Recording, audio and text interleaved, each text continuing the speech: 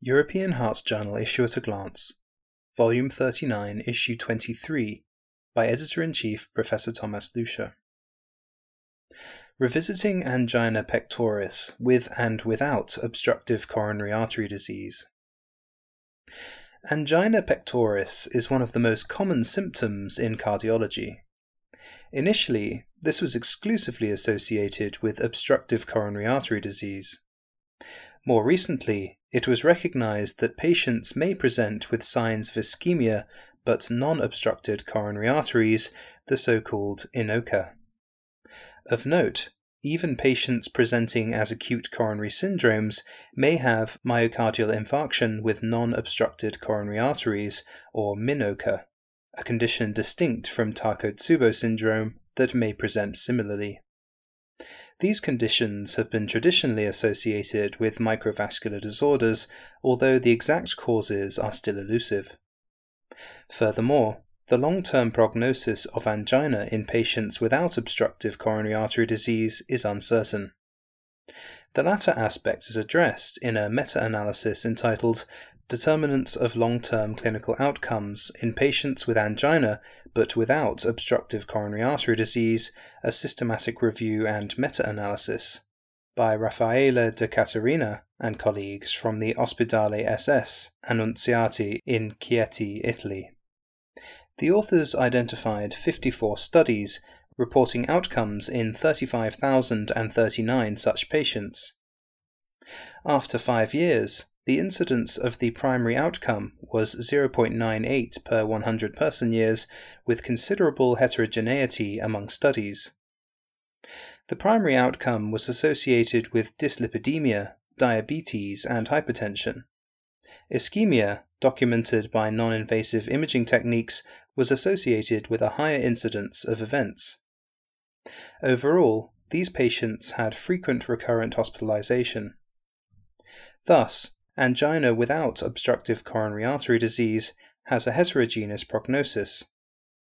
A main determinant of major adverse events appears to be the presence of non-obstructive coronary plaques, while myocardial ischemia may be related to microvascular dysfunction. Effective management of these patients needs to be evaluated in future trials.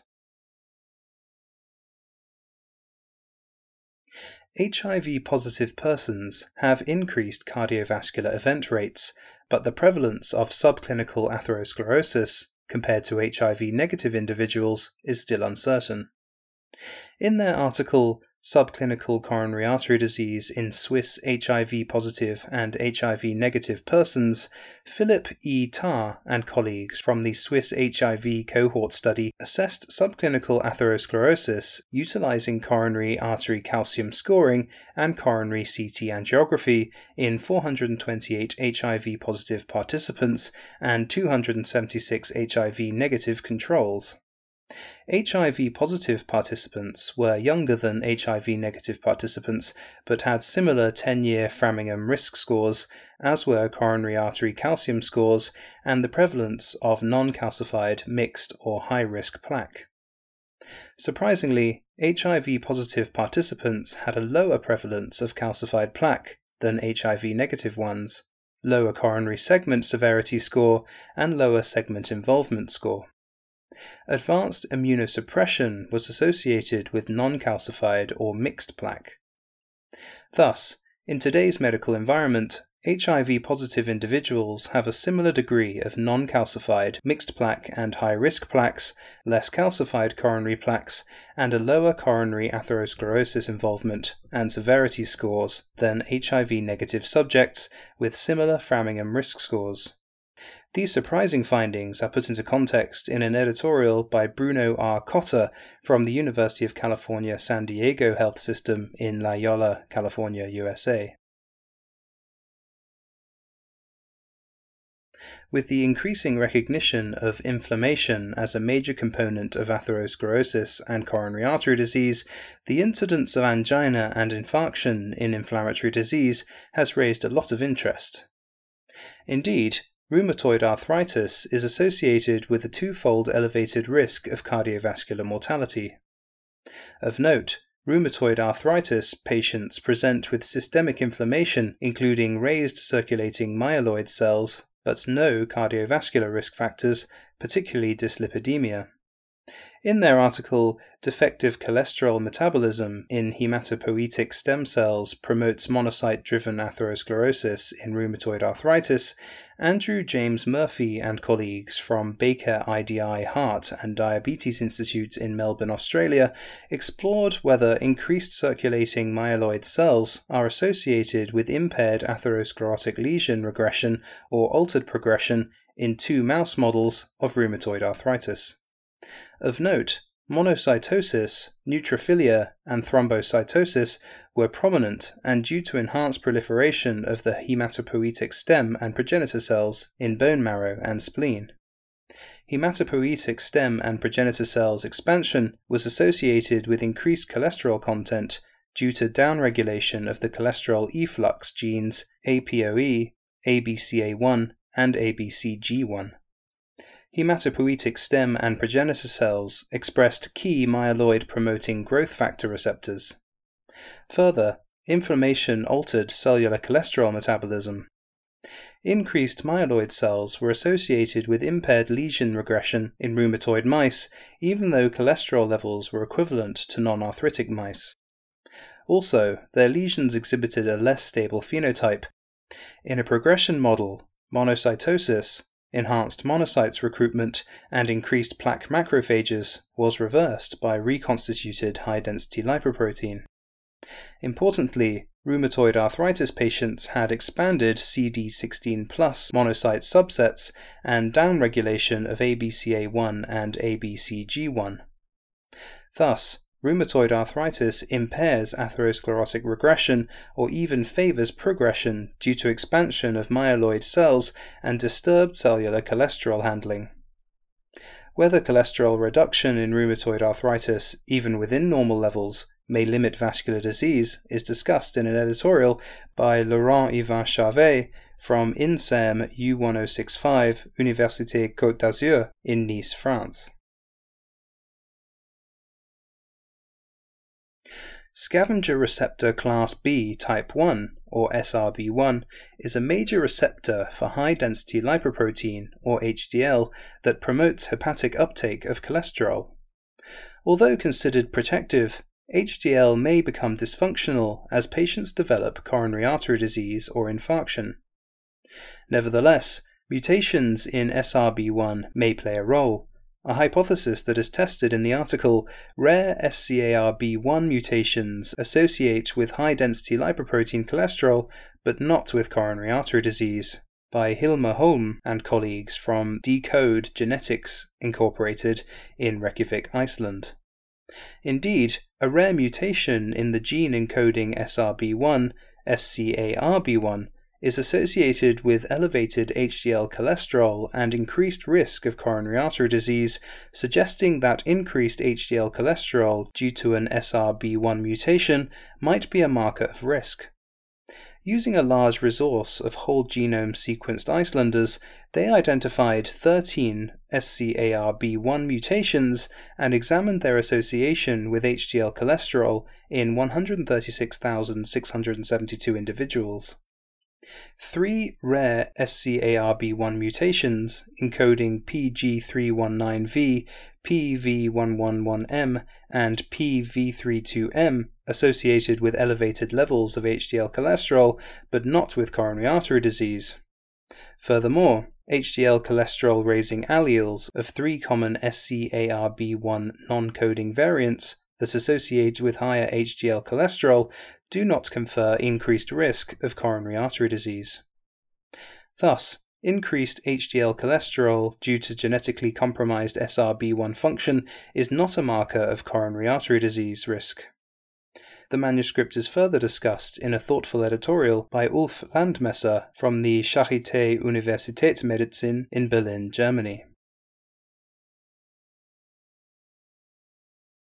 Besides percutaneous coronary interventions, bypass surgery is the most important revascularization procedure. In general, cardiac surgery is associated with a certain risk that should be evaluated as precisely as possible by the responsible heart team.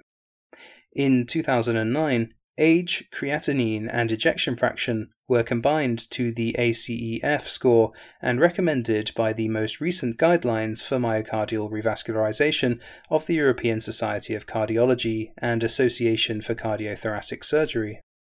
In their article, the ACEF2 risk score for cardiac surgery, updated but still parsimonious, Marco Ranucci and colleagues from the IRCCS Policlinico S. Donato in Milan, Italy, introduced the updated ACEF2, which includes emergency surgery and preoperative anemia, into the score.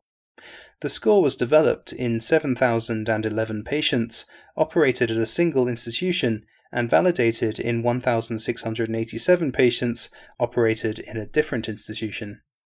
Discrimination of the ACEF2 score was significantly better than the ACEF and equal to the Euroscore 2. Thus, the ACEF2 allows the inclusion of emergency patients and of anemia with more adequate prediction. The value of this new score is critically discussed in an editorial by Sir Magdi Yacoub from Imperial College London in the UK. Risk refers to unintended clinical events during or after surgery or interventions. Proper definition of such events is particularly important in clinical trials aiming to reduce their occurrence with novel therapeutic strategies. This is addressed in the article entitled Standardized Endpoints Definitions for Coronary Intervention Trials, the Academic Research Consortium 2 Consensus Document, by Hector Manuel Garcia Garcia from the MedStar Washington Hospital Center in the USA. The Academic Research Consortium, or ARC2, revisited these definitions to make them more suitable for clinical trials, including complex lesion and patient populations or novel devices. This ARC2 document provides further standardization of endpoint definitions that will aid the interpretation of trial outcomes and comparison among studies. In spite of all the medical, interventional, and surgical options to treat angina, some patients suffer from treatment or refractory angina. Gene therapy, growth factors, apheresis, and stem cells have been tested in such individuals with different results.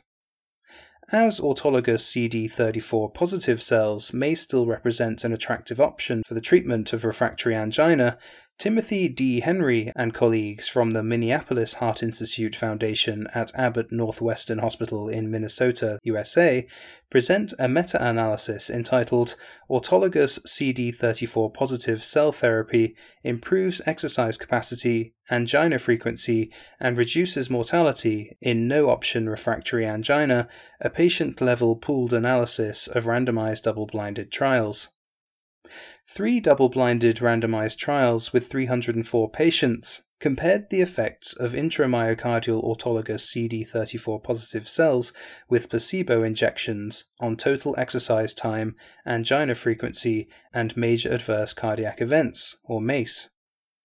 Autologous CD34 positive cells improved total exercise time by 46.6 seconds at 3 months. 49.5 seconds at 6 months, and 44.7 seconds at 12 months. Also, the relative frequency of angina decreased over time. Importantly, autologous CD34 positive cells decreased mortality from 12.1% to 2.5% and tended to reduce MACE at 24 months. Thus, autologous CD34 positive cells provide meaningful improvements in exercise time and angina frequency up to 12 months. The implications of these findings are assessed in an editorial by Thomas Thum from the Hanover Medical School in Germany. The editors hope that this issue of the European Hearts Journal will find the interest of its readers.